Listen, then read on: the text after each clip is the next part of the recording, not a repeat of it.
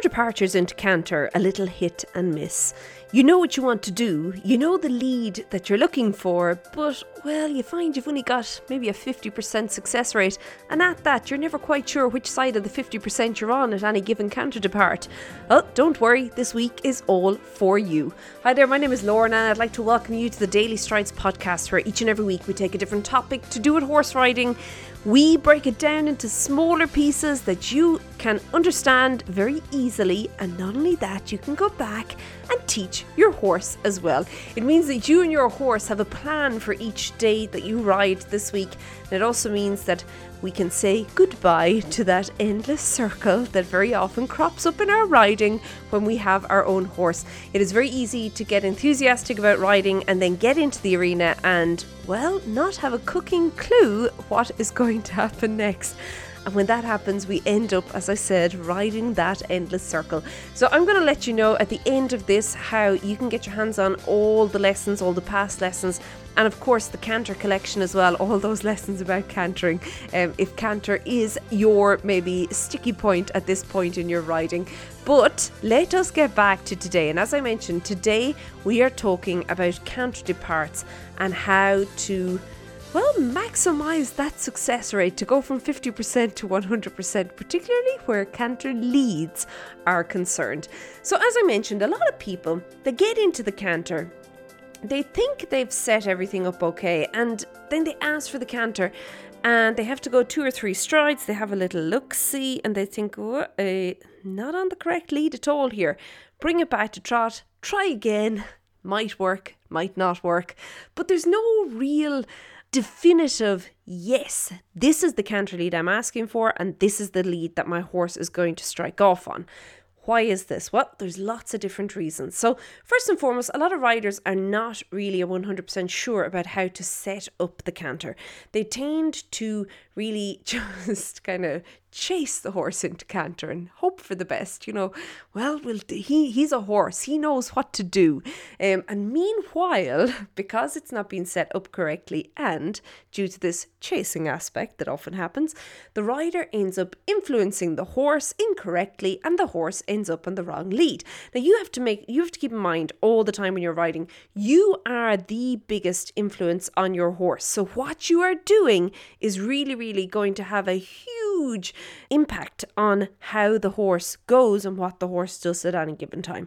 So rather than chasing the horse into the canter, we need to start working on actually setting the canter up, okay? So a lot of the times when we talk about canter, we talk about inside and outside, and as I said, correct lead and incorrect lead. Now, when we learn to ride initially, we are often told that the correct lead is the lead closest to the inside of the arena. So the front leg that is closest to the middle of the arena, that should be the one in front. That should be the canter lead. And initially when you're riding, yes, that's very often true. For the most part, it's true. However, later as, well, things get a little bit more intricate and a little bit more maybe detailed in your riding knowledge and experience in your horses as well, your abilities, you soon learn that the canter lead, the correct canter lead, is actually dictated by the flexion of the horse, okay? This is something that is often only thought way down the line to riders. However, this is something that's vitally important if you're going to pick up the correct canter lead from the get-go. Your horse's flexion will very often determine which lead he strikes off on, okay? Why is this? Well, what you want with the canter, you want that the outside leg is striking, then the inside hind leg and the outside front leg move together, and then it is at the end, the last one, the one that leads the way then, but it is in actual fact the number 3, the third beat in the canter is the inside front leg, the one that we see and we say, ooh, correct lead, nope, incorrect lead, okay? So, but it all starts from the back end, as most things do with horses, okay? So it all starts from behind. And what riders tend to get confused on is that it is the opposite back leg that you need to ask for with the canter. It's the outside back leg. But in order to make sure that that leg touches down and basically engages the chain of events that lead to the canter, lead to the correct lead in the canter, your outside rein plays a huge role and a huge part, okay? You want to, when you're thinking about riding your horse into the canter, think about setting him up and riding him into the outside rein. I know this sounds a little bit strange, but bear with me. I'm going to explain it now, okay? So you want a slight flexion through your horse's body. Now, a lot of people will say bend. A flexion is a slight bend, but it's more like, it's almost like that your horse is slightly preferring one side to the other, whereas a bend is, yes, he definitely is going that way, okay? You want the flexion through the horse's body in that it is literally, it's like maybe an inch or two. That's all it is off of center, okay? So let's say we're traveling on the right rein around the arena. We're going, your right leg and your right hand are on the inside. They're closest to the middle of the arena. And as we're walking around, when we are talking about inside and outside and asking our horse to canter, assuming that we want a true canter, not a counter canter, we are going to want him to strike off with his outside back leg, which is going to be his left back leg.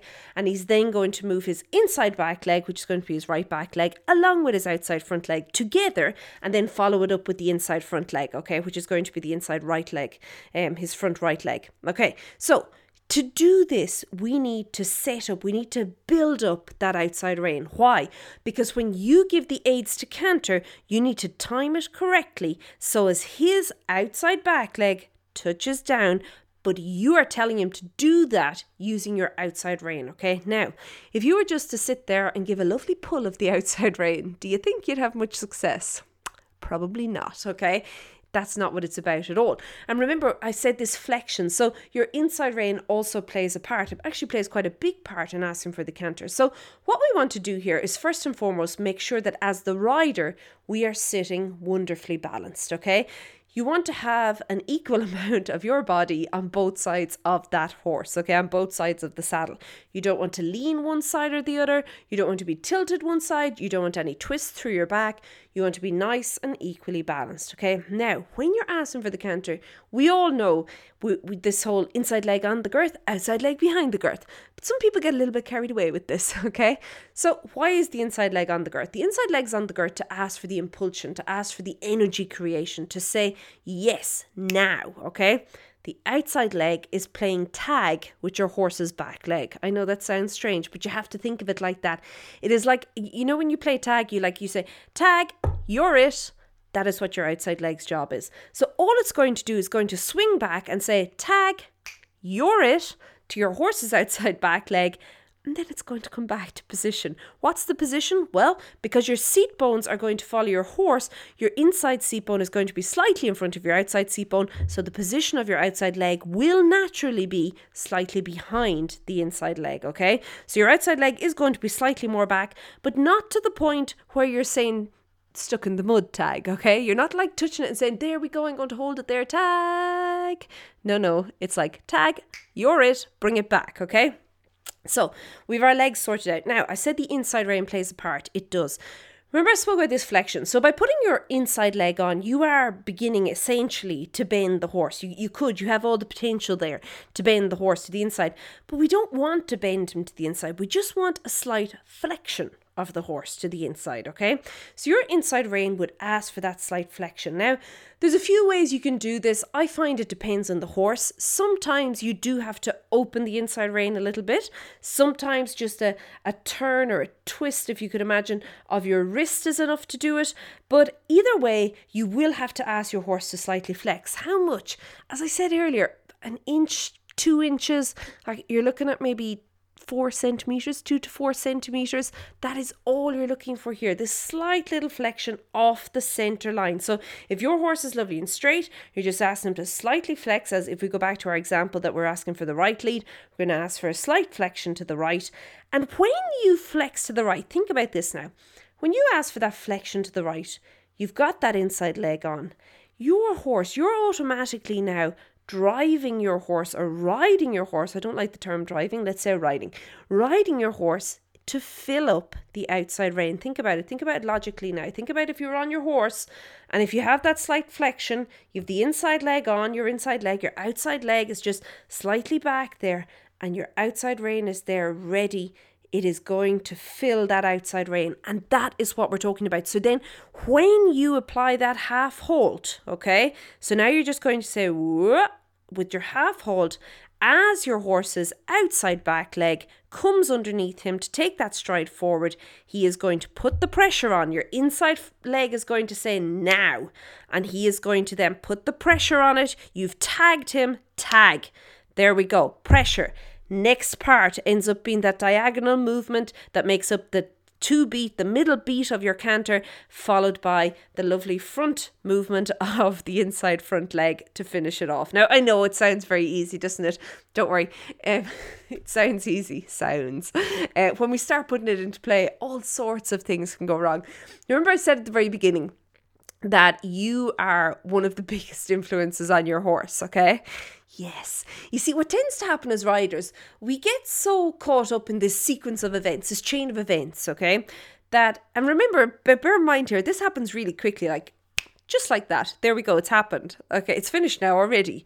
And we tend to, as riders, we want to kind of go step by step. We want to say, okay, that's there. This is here. Meanwhile, your horse has already gone down the long side of the arena and he still hasn't cantered. And at this point, because things are not happening all together, your horse has no cooking clue what you're asking him to do. And you, in a little bit of maybe frustration, trying to get your point across, begin to, overemphasize some of the aids. Remember, your aids have to be balanced. It is such a fine balance. All your aids are working together in this lovely balance. And if you are going to just try and overemphasize one over the other, it is going to knock off that balance. And inevitably, if you knock your balance off, your horse's balance is going to follow suit. And that is where you get the 50-50 chance, okay? That it might be this lead and it might be that lead. We're not too sure which lead it's going to be at any given time. So, how do we move forward from here? What I would do is I would suggest you to begin practicing getting your aids, basically the sequence of events that's going to happen, putting them on autopilot. Start it and walk. Get used to it happening underneath you. And not only that, begin working on your half halt and the responsiveness of your horse to your half halt. It is essential for a good canter depart. Now, the last thing I want to tell you before we leave here, and I am going to finish this up now today, we'll deal more with this tomorrow, is that you have to make sure your horse remains moving forward, okay? So very often when we are trying to, as riders, we're trying to perfect something in our body. So you're trying to get your aids sorted out, straightened up, everything lovely and equal. You're trying to get everything in the right place.